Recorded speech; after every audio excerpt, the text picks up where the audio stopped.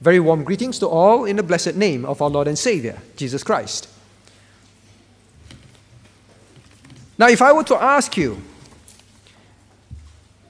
what are you known to be at work, in school, in your neighborhood, among your friends and relatives, and especially at home?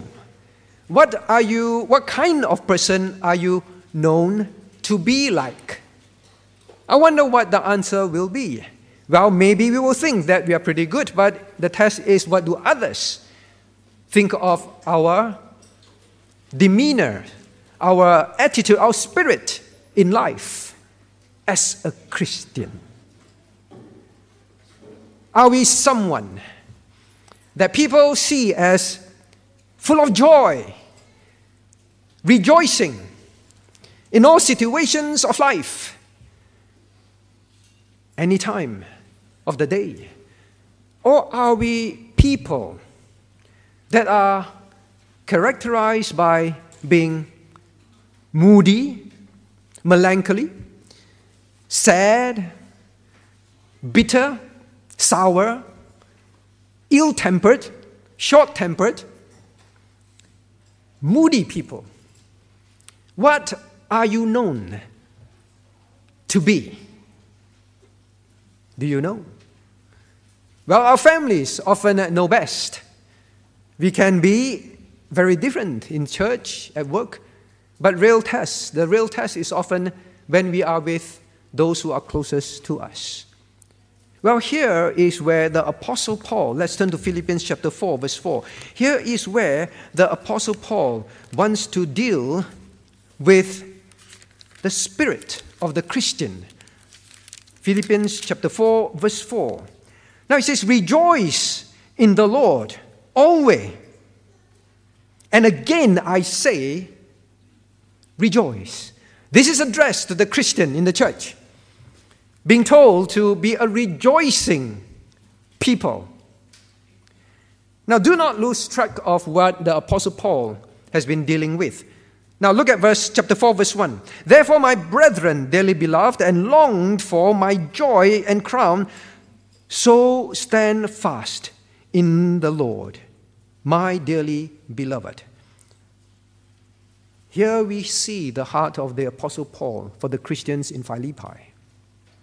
The tender heart that he has for them, how much he longs for them, he loves them, how much he desires for them to succeed as Christians in life. There will be a crown for him. How much he loved them. And because of that, he really wanted them to stand fast in the Lord. It's just like a parent. You long so much for your child to stand fast in the Lord. Why? Because you love them. You do not want them to waste their life. Just like a child who wants the parents to come to know the Lord and love the Lord. The tenderness. And you say, I really want not just for them to be saved. Please remember this. Paul's desire for them is not just to be saved, but after salvation to stand fast in the Lord. Means unmovable in their walk till the very day they leave this earth. That is what he desires for the believers. That is what, well, we know.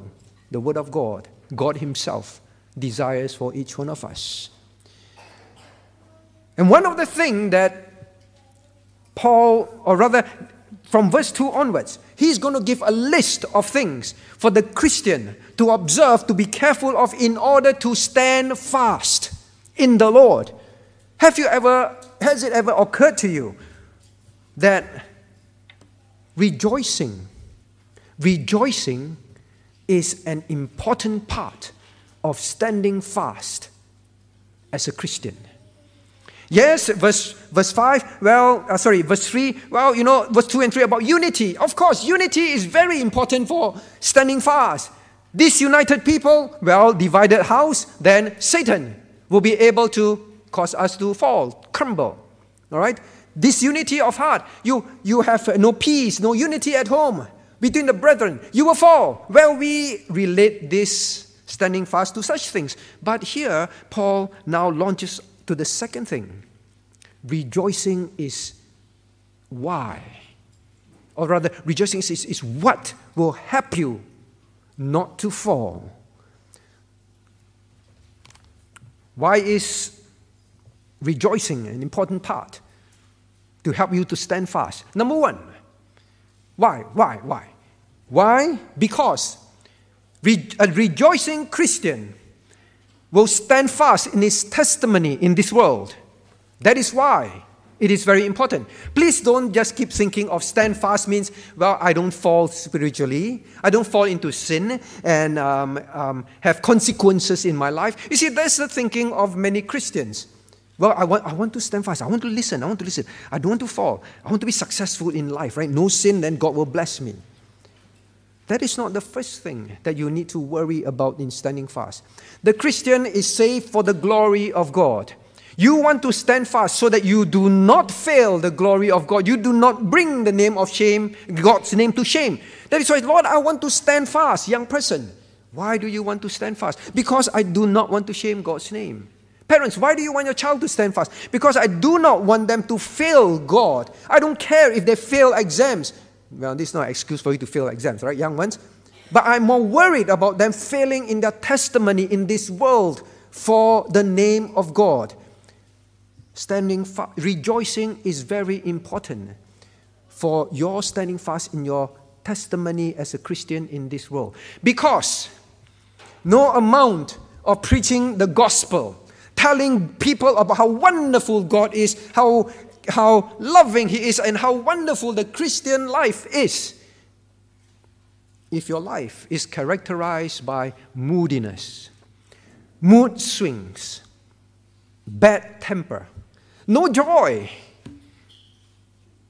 You see, a person, a Christian, when he is distinguished, characterized as one who is full of rejoicing, is the most powerful preaching to the unsaved. Because you will stand out in a world that is dark, gloomy, without hope,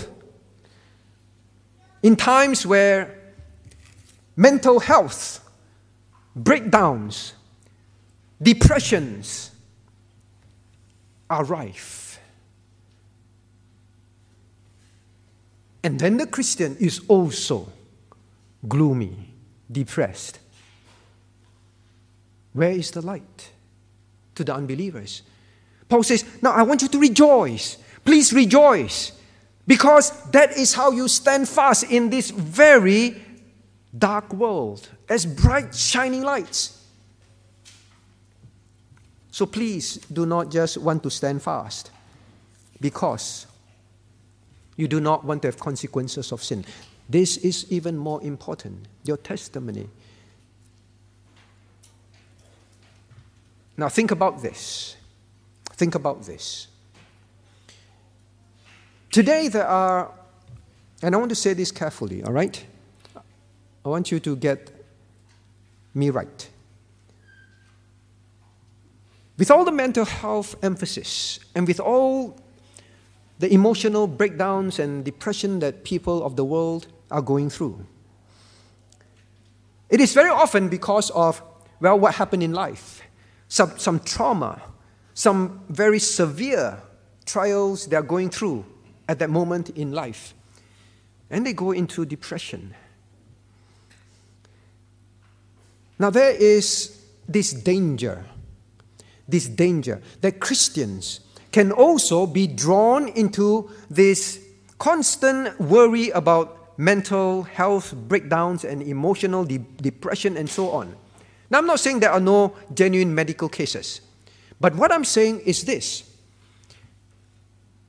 Now, God says the Christian should be a rejoicing person. That is what should distinguish you and characterize your life. If that is the case, then the Christian must be very careful of how we think about this whole environment and focus on mental health. Sometimes we can fall into this thinking that, well, we can't help it, you know. Everyone is going through it. So very often Christians seek help, seek counseling for mental health problems as well. To the world, to psychologists and so on. Like I say, I do not want you to get me wrong. There are genuine medical cases. But I challenge you to think according to Scriptures. Now, who is writing this at this point of time? The Apostle Paul. Where is the Apostle Paul? In prison. What is the Apostle Paul going through? Chains. Freedom taken away. What he needs, he can't get. He depends on the kindness of people coming to him. What is he going through? We saw he has been maligned in chapter 1. He's been maligned as, well, Paul is not a good preacher. That is why he's in prison. He's misunderstood and maligned. So unfairly.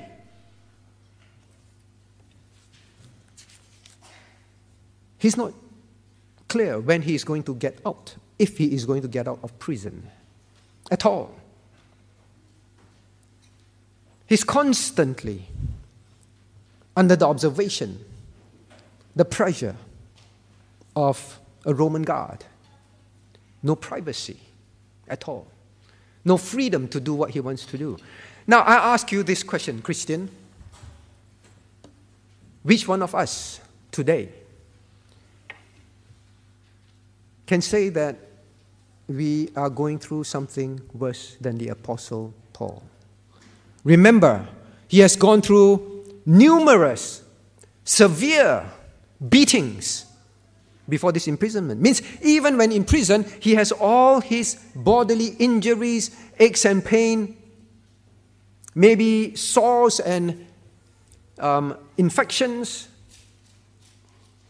You know, I just have tennis elbow recently, tendonitis because of my mouse usage. It's something that is so unbearable. Some of you have it, I know. Affects you in sleeping. It's very distracting and unbearable. I know every time I have it, I say, think of the number of stripes and broken bones that Paul has gone through, and now he's going through this, and he is chained. Right? For me, I have to make sure it's movable and all that to keep it nimble and supple. He's chained with all the injuries. Now, I ask again, which one of us can say that we are going through things like that? But yet he says, rejoice. And again, I say rejoice. But yet Paul is not just saying, look at chapter 1. Look at chapter 1. Now, verse 3, I thank God upon every remembrance of you. Verse 4, always in prayer of mine for you all, making requests with joy. Now, he constantly uses the word joy and rejoicing. Right? Now, when Paul was in prison, he was rejoicing. We'll see more of those verses afterwards. Paul, if there is any candidate that is, as a Christian, that can claim that he should have the right to mental breakdowns, emotional depression, he would be the prime candidate. Why do I say this to believers? Because we live in a society that is priming us to think that we are prime candidates for depression. The Christian is given the command to rejoice because we do not need to be that. We are not supposed to be that. Well, maybe some of you say, wow, this is a very, very unloving pastor. Do not care about the life problems that we're having. Do not misunderstand me. I know certain things are very difficult. But it does not change the fact that the person who is going through this said rejoice. And he had genuine joy. Now I want you also, please, to turn to 2 Corinthians. 2 Corinthians chapter 6, verse 10.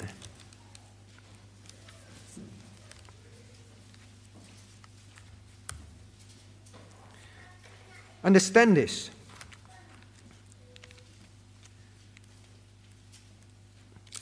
All right, 2 Corinthians chapter 6, verse 10.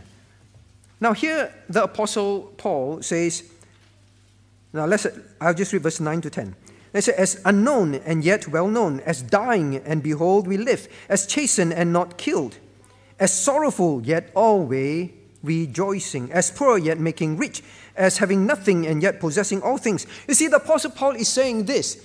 As a Christian, he goes through many difficulties. And verse 10, as sorrowful yet always rejoicing. So I'm not saying that there is no place of sorrowing in the Christian's life. But there is this thing that can happen in the believer. Sorrow, it says, verse 10, as sorrowful yet always rejoicing. It is possible. So Christian, first and foremost, do not fall into this downward spiral to let the world make you think, well, I'm just depressed because all the problems that are happening. We are not supposed to spiral downwards like that. Paul went through those things. You can go through sorrow and yet be someone that is rejoicing, that people can see you are different. Second reason why rejoicing is important for standing fast. The second reason is this. When a Christian fails to be a rejoicing person, he will succumb to the circumstances. He will fall spiritually. Not only will he fail in his testimony, he will fall personally. Just a matter of time.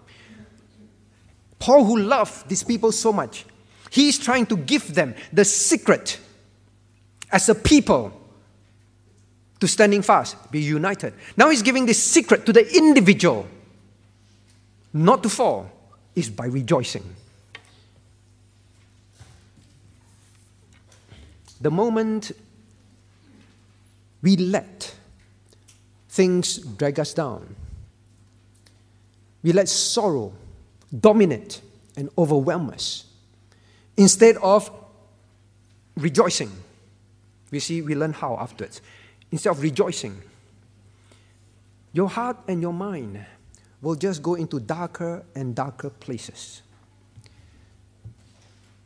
No matter how much you have learned about God's Word, as long as you allow yourself to go on in sorrowing, in sadness,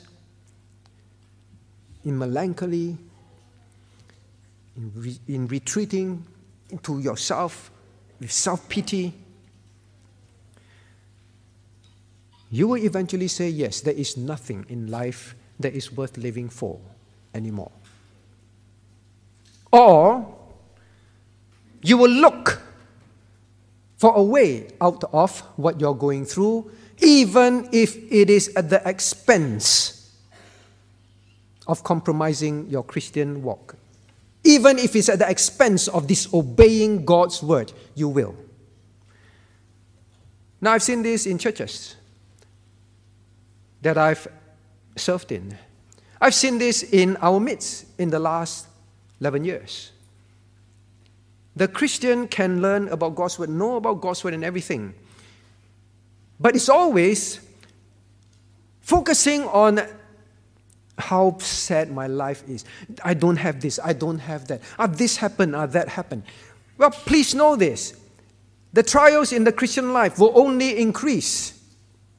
For the elderly, your health is not going to improve. Your health is only going to deteriorate. The outward man will constantly perish. It's not going to get better.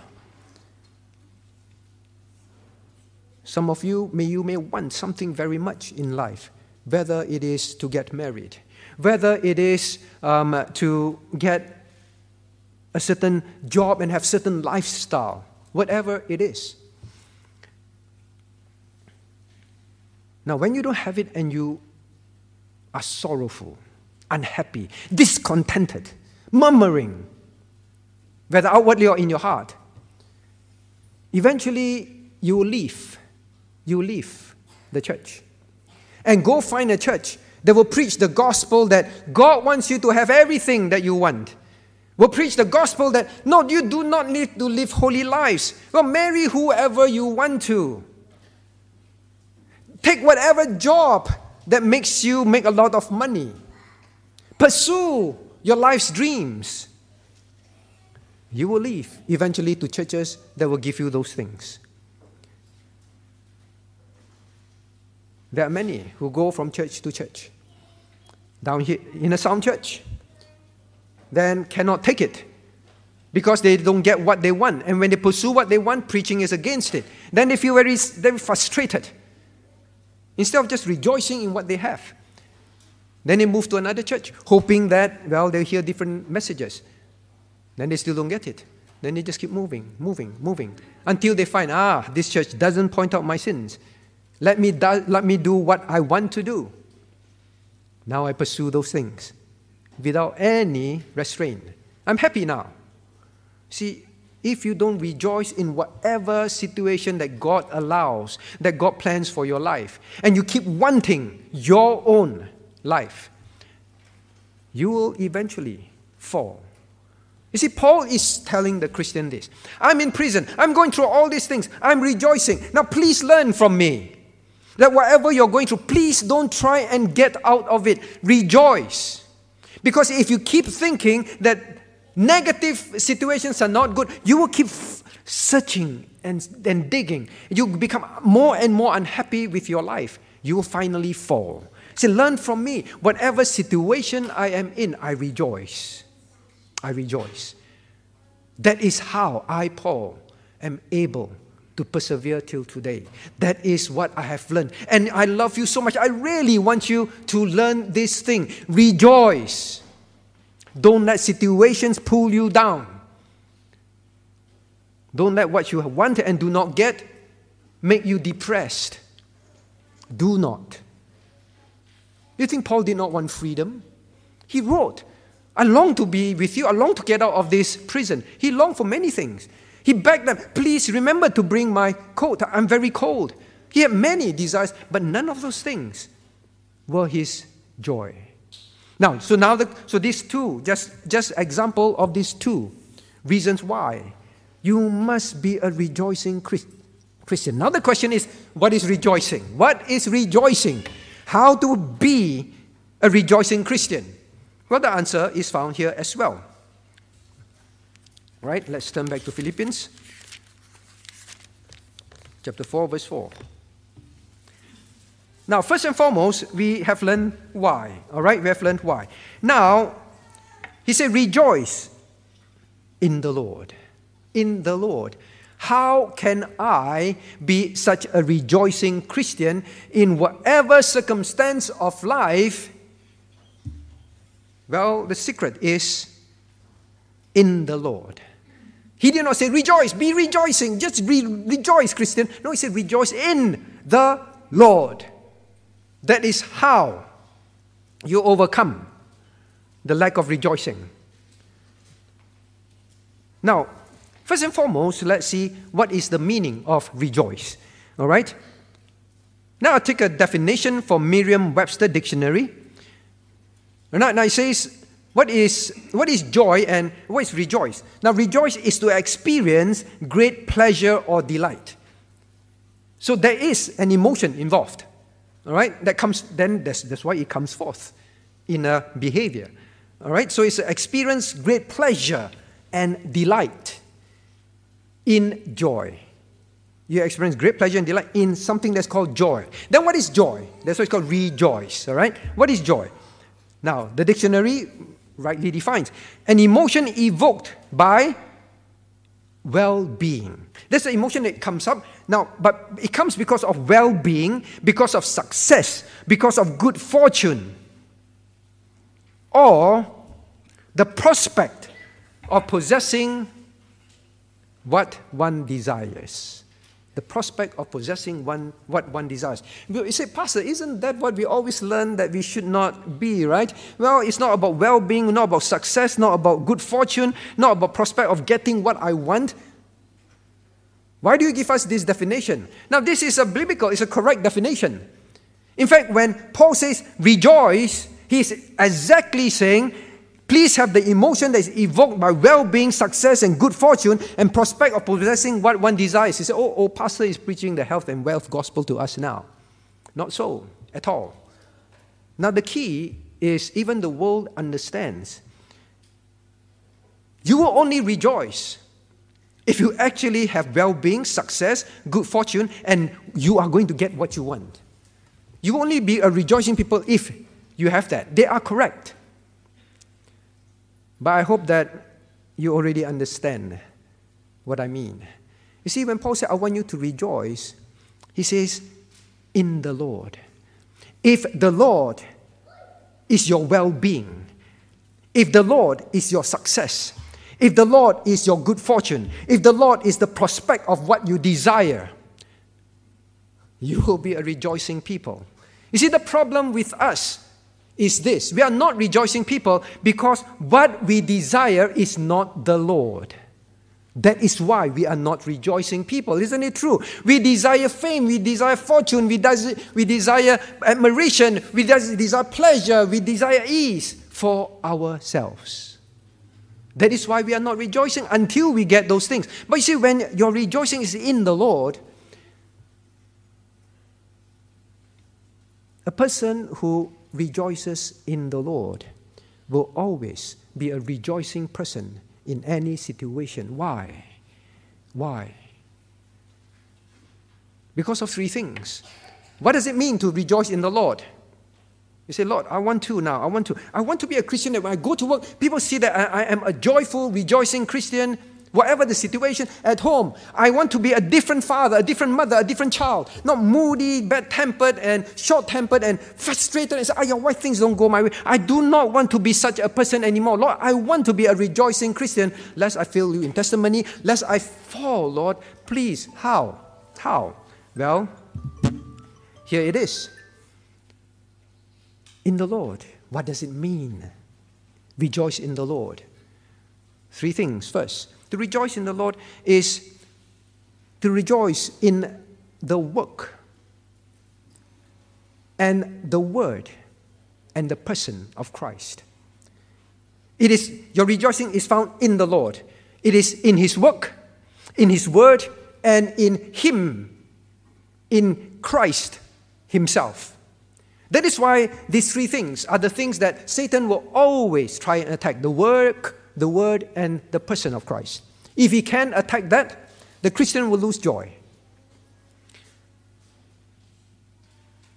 Now, I'm not plucking this out from the air. I'm taking it from the context of what Paul himself has been saying to the Christian. And he culminates to this point where he says, rejoice in the Lord. First, the work of Christ. Now, see the first instance where he brings in rejoicing in his own life. Turn to chapter 1. Turn to chapter 1. Quickly, turn to chapter 1.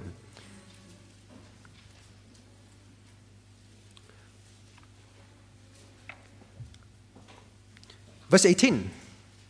Now it says, what then? Notwithstanding everywhere, whether in pretense or in truth, Christ is preached, and I therein do rejoice. Yea, and I will rejoice. Repeated rejoicing. The first time Paul brings in rejoicing is about the work of Christ. So when he says rejoice in the Lord, in his own life, it's about the work of Christ. He rejoiced that the name of Christ, the true gospel, that souls are saved, the kingdom's work is forwarded. He said it doesn't matter whether I take credit for it, whether I'm the one who do it. As long as the work of Christ, the name of Christ is forwarded, the truth of Christ is known, I rejoice. Rejoicing in the Lord is that. Now, is that true in your life? Let me ask you. Is that true in your life? What makes you rejoice?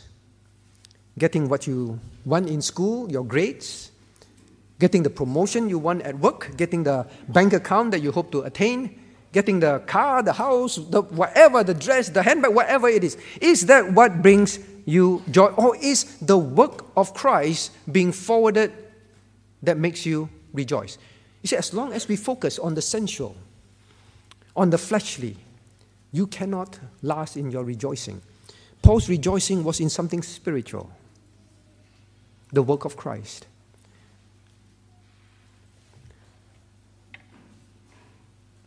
Now, let me ask you this.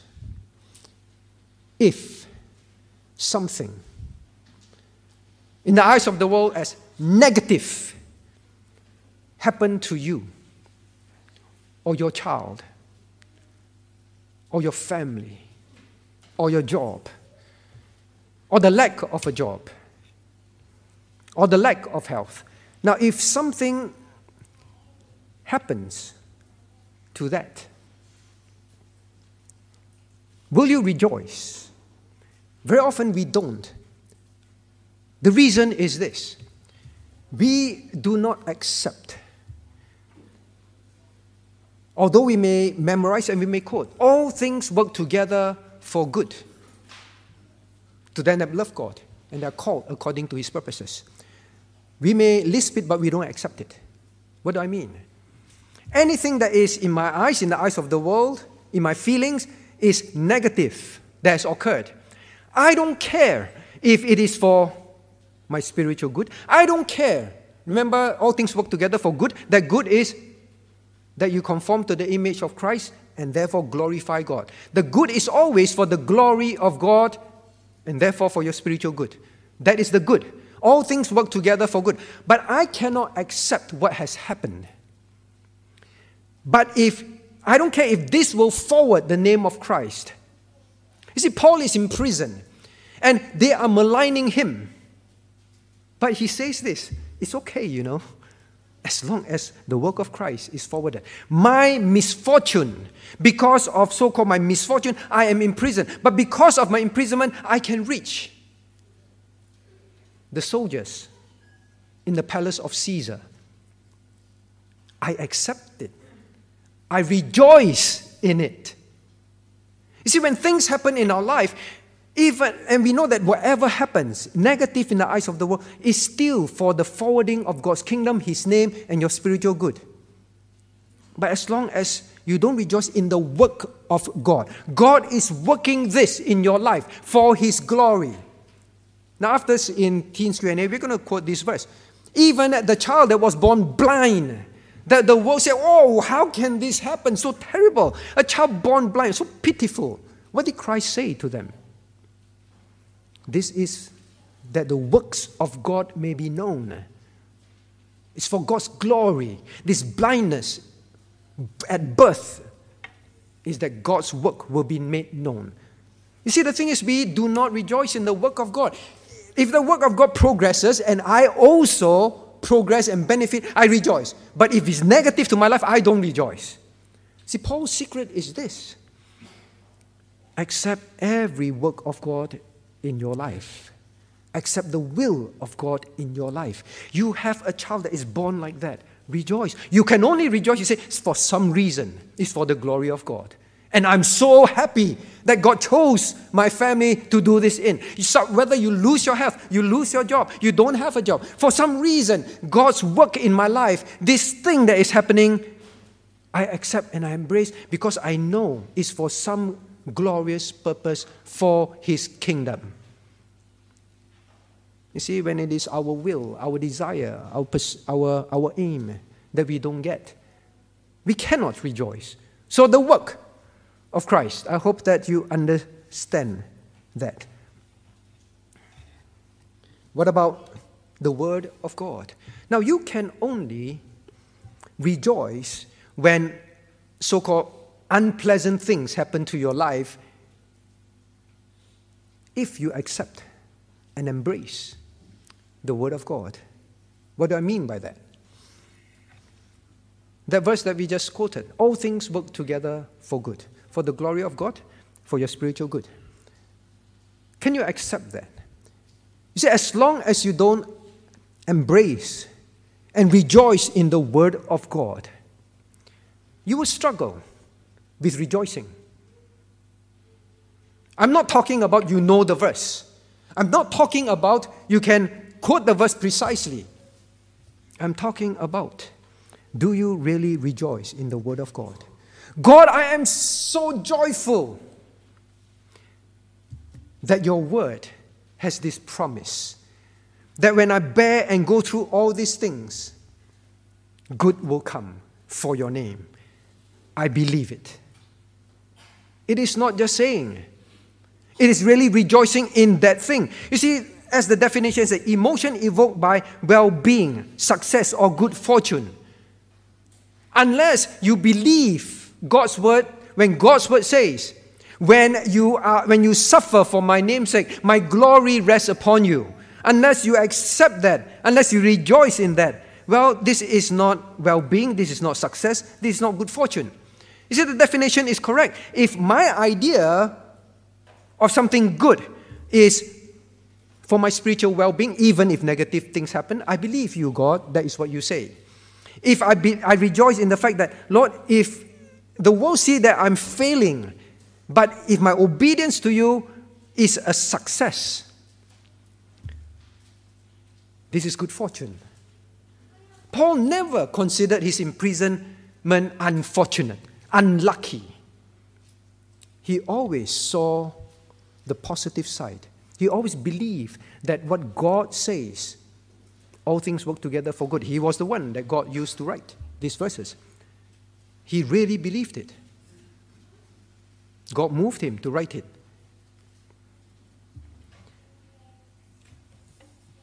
Now then the third one. So unless you really rejoice in the Word of God, that God says even negative things are good, you will not rejoice. All right? And the third one, in the person of Christ. In the person of Christ. You see, to Paul, everything has been taken away from him now, right? He don't have possessions. But yet, he is full of joy and rejoicing. Well, actually, I need to show you, right? I say I'll prove to you. Now, actually, the word, rejoice in the word, how do we come to that? Now, chapter 3. Let me make this point before I move on. Chapter 3, verse 1. Chapter 3, verse 1. Now, this time when he says rejoice, finally, my brethren, rejoice in the Lord. Same thing. But then he says, to write the same things unto you, to me indeed is not grievous, but for you it is safe. You see, he linked rejoicing in the Lord to the word. Like I told you, I'm not plucking this up. He linked rejoicing in the Lord to the work in chapter 1. In chapter 3, he linked the rejoicing in the Lord to the word. He said, please rejoice in the Lord. And I have things to write to you. You don't like to hear it, but I have to tell you.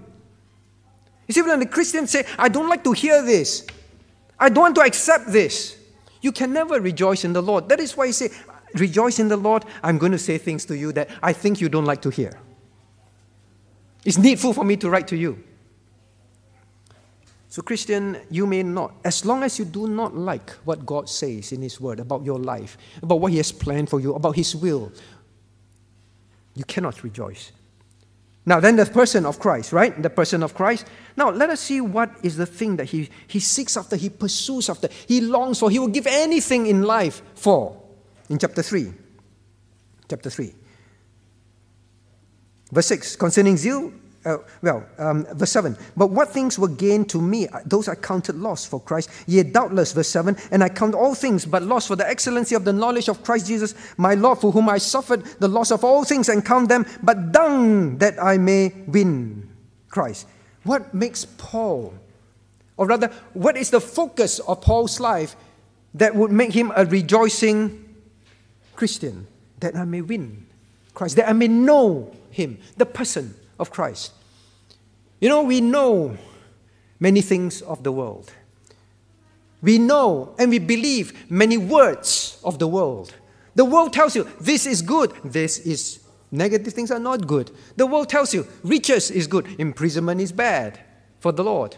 Well, don't be imprisoned because of your sin, all right? You deserve imprisonment is because of your sin. The world tells you many things. It tells you those things. Would you believe their word or God's word? And the world will tell you these things are to be pursued. Having a lot of money, having very good health, enjoying life to the maximum, pleasures in your retirement. See, these are the good things. But Paul says the thing that is really good, that nothing can compare to in my life is Christ. That is why I can always rejoice. Because Christ can never be taken away from me. Because Christ promised to always be with me. Because Christ, whatever I'm going through, He is with me. Because Christ is the most infinitely loving Savior. But unless you really know Christ, you cannot rejoice. Well, first and foremost, friend, are you a believer? Maybe you've been seeking joy. Maybe you want to rejoice. Hopefully, you see Christians as rejoicing people. Now, that's the other thing. I just digress. Christians, if you are not a rejoicing Christian, people who come to seek God and see your life and always complain, my health, my pain, no money, things are so expensive. Next week, they're not coming back. Because you're the same as me. I was hoping to find joy. See, the testimony, you must stand fast in that. Coming back to this. Now, if the world tells you all these things will bring you joy, unless you really know Christ, that He's all lovely, He's all glorious, He's infinitely beautiful and attractive, you cannot rejoice. Because the next thing that comes along, this is more attractive, this is nicer, this is more pleasurable than Christ. You will never rejoice unless you get that thing. You see, for Paul, to him, his joy doesn't change wherever he is, whatever he's going through, because he knows his pursuit is always about Christ.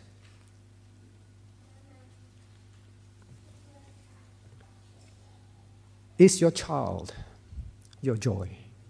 People say, oh, my sweetheart, oh, my beloved, whether your spouse or your child or your parent, oh, my heart, right? Oh, my joy, the joy of my life. Is that Christ? Or is it your child, your spouse, your family, your job? You go to work very happy. I finally got this job and this position that I wanted. I finally got the pay rise. I finally got the results. Then you have a spring in your step when you go to school. Is that your joy? Paul says, rejoice.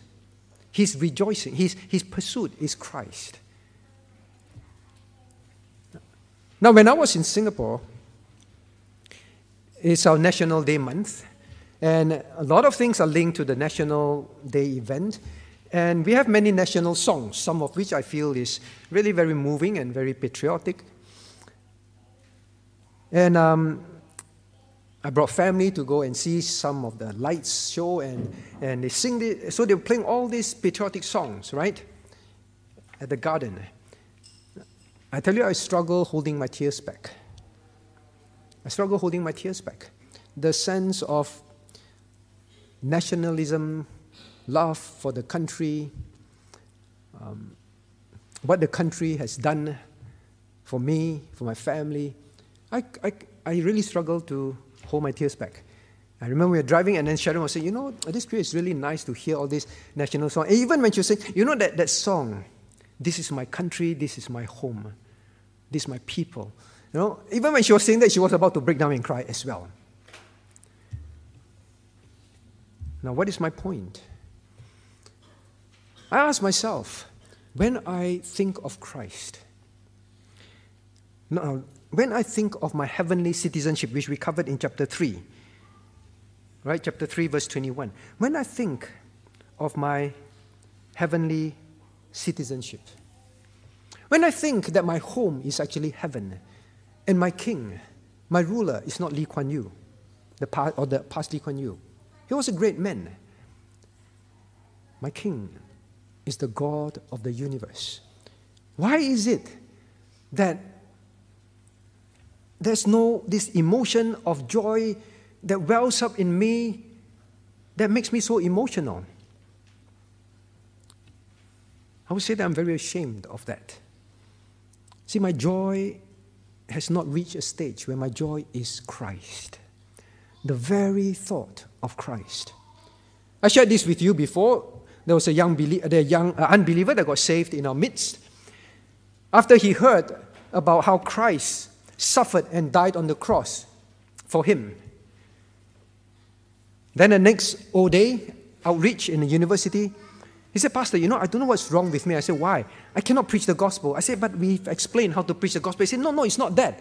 Pastor, every time I tell people, you want to come and know Jesus Christ. He said, he cannot go beyond that. I said, what do you mean? He said, every time I name Jesus Christ, I mention the name Jesus Christ, I break down. I want to cry. And it's very embarrassing. I'm talking to people. I'm an adult. And I want to cry. Every time I say Jesus Christ, I want to cry. Because you see, To him, the death of Jesus Christ on the cross for unworthy him is so real. To him is this Jesus Christ, this God, is so real to him that just a mention of his name, just like for us, the mention of that national song, we have to hold back our tears. Oh, my friends, when Paul says, let your rejoicing be in the Lord, that is what he is saying. Unless we have reached this point, lose my job, I cry. Don't have a job, I cry. My child meets with a fatal accident, I cry. My health, I'm told that my health will be gone, I cry. I'm told that my finances are gone, I cry. Now, I'm not saying that these are not sorrowful, not things that are painful. Paul said, in sorrowing yet rejoicing. The question is, do we have yet rejoicing? If your rejoicing are in these things, that these things has been your actual joy, you will fall eventually. You will succumb eventually. So what does it mean to rejoice in the Lord? Are these things real in your life? Are the promises of God so real to you, the Word, that the person who promised this is the infinitely loving God, the God that never breaks his promises, that is faithful? Do these promises bring you joy? So that is the what. We have only 10 minutes left. Now the question is the how. The how. It is also found in chapter 4, verse 4. Now I say, rejoice in the Lord always. Always. How are we to rejoice? Always. What does always mean? Always means in every phase of life. Not when I'm young and healthy and I have money. Always means also when you're old and full of pain and full of losses. Always. Any phase of life. I rejoice I'm a student now. Yay, I can have fun. Oh, yeah, coming out to work already. No, always. Always. It means in every situation. Always, every situation. Not only when things seem favorable, as we've said. Not only when things are going your way. Not only when things are turning out as you wish for it too. God, you mean you wanted me to have cancer? God, you mean you wanted me to be single? God, you mean you wanted me not to have children? God, you mean you wanted me to lose this job? Yes, every situation. As I've said, that is what distinguishes the Christian from the rest. That is your testimony. To them, they are only happy with the spring in their step, and they are joyful, and they are cheerful when things are going their way, right? But Paul says, please don't be like them. Always. I know that things can go very wrong in your life, as it has in my life. But rejoice in whatever situation. Always. Always. Now, always also mean that even when no one else is rejoicing, even when no one else is with you in rejoicing, always. Sometimes it is difficult. You go to work, everybody moans and complains and badmouth the company and the bosses and the working conditions. What do?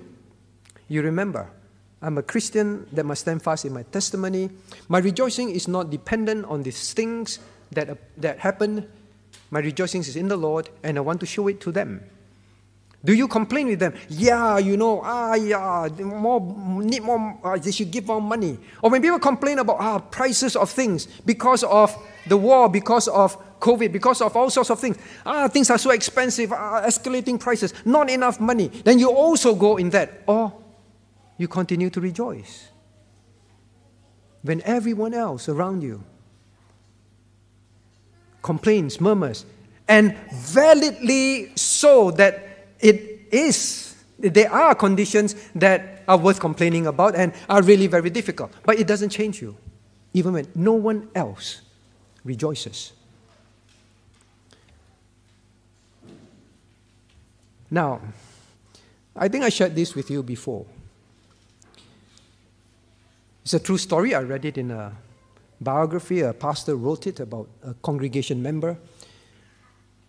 This woman, she wanted a child for a long time, and she finally conceived, gave birth. The child was a special child. Now, we're going to cover a lot of this at Teens Q&A after this about abortion. The child was a special child, and she rejoiced.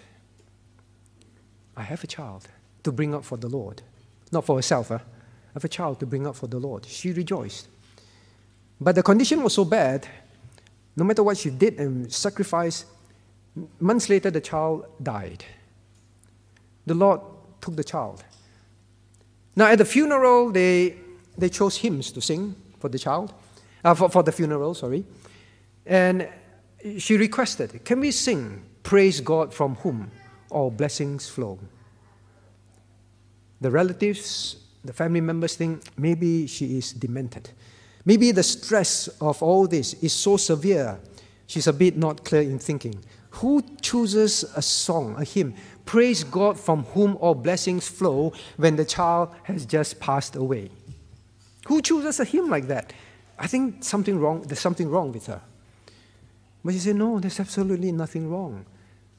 I still rejoice that the Lord giveth and the Lord taketh away. That is God's plan for my life. And I see it happen in my life. And if my rejoicing will bring glory to Him, that I trust Him, I want to rejoice. You see, when our rejoicing is in the Lord, when everyone around us may not even understand, we still rejoice. I want to say this because of this. You know, sometimes as Christians, we are pressurized not to rejoice. You say, what do I mean? Just like this woman. If she is pressurized, no baby die, especially my baby. Now I need to act sad.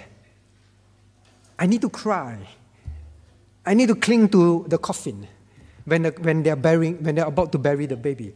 I need to act this way because the world acts this way, right? If I don't, they'll say, wow, this is an unloving mother. Sometimes we feel pressurized. Sometimes we feel that is the right way to act. No, God says the right way to act always.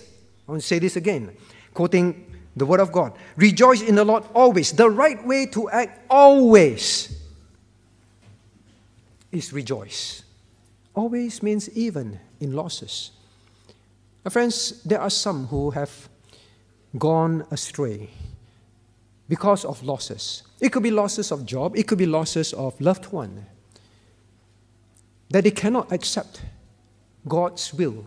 That God has taken away their job. God has taken away their health. God has taken away their loved one. They cannot accept it. They have walked a life that is close to the Lord. Said many things that seem to glorify God. But when the crunch comes, when their rejoicing is not in the work, in the word, and in the person of Christ, some has left. Some has left our midst because of not being able to get what they want in life, because of even death of loved ones. They just come to a point where they just say, I cannot accept what God has done. I say, but you followed the Lord all your life. Yes, but in this area, I cannot accept. And they have left. Do you understand why rejoicing is so important? Why rejoicing in the right thing is so important? Because this person's rejoicing is in my loved one still living. Though not in this country, in another country. As long as my loved one is living, I'm happy. But the moment God allows my loved one to be taken away, but I say, but your loved one is a believer, your loved one is within the Lord. Yeah, but I still cannot accept that God has taken them away. You see, my friends, when our rejoicing is in someone, something, we will fail. Rejoice always. Now, lastly, how? Second part. So we see always. And again, I say rejoice. The second how. And again, I say rejoice. You say, what do you mean? This is a how. And again, I say rejoice. Now, first, you must know the word rejoice in the Lord always. And again, I say rejoice. Rejoice is a verb. Both times, Paul used the imperative. Means both times, Paul used it as a command. Now, what does it mean? How to rejoice? it is a choice to rejoice. Because it's a command means you have the choice. You can rejoice. It's back to this whole mental health and depression thing. The world and Satan wants you to think you cannot overcome this. You are just going to be like that the rest of your life. God says opposite. And again, I want you to know and I command you, you can. You can. Now, if you have a genuine medical problem, please seek medical help. But I want you to know this. Don't always think that you cannot. That you're bound to a life of depression and dependence on depression medicine. The Christian must know you can rejoice, whatever the situation. I repeat, Paul is the one who is writing this. Of all the person that deserves an understanding to have a mental breakdown and depression, emotional depression, it will be Paul. But he never had that. In fact, he's the one who tells people, you can. And I command you twice, because the fact that I command you twice, I'm not only emphasizing that you must, but I'm emphasizing that you can. Christian, it is a choice. How can you exercise this choice? Two things. I have more, but I think I only have time for two. Number one, focus. Refocus. That's what Paul said. Rejoice. Oh no, I'm not rejoicing. I'm struggling. You see, Paul, God knows that rejoicing in difficulty always is very difficult. Then he said, and again I say, it is telling you, wake up, wake up, wake up. Refocus, refocus, again. So God knows that sometimes we are trying. We know that this is the right thing. This is the right way to live. We are trying. And then we succumb. But God says, try again. Again I say, rejoice. Try again. Come to me. Seek my help. My joy is your strength. Believe in it. Don't succumb, in other words. You can.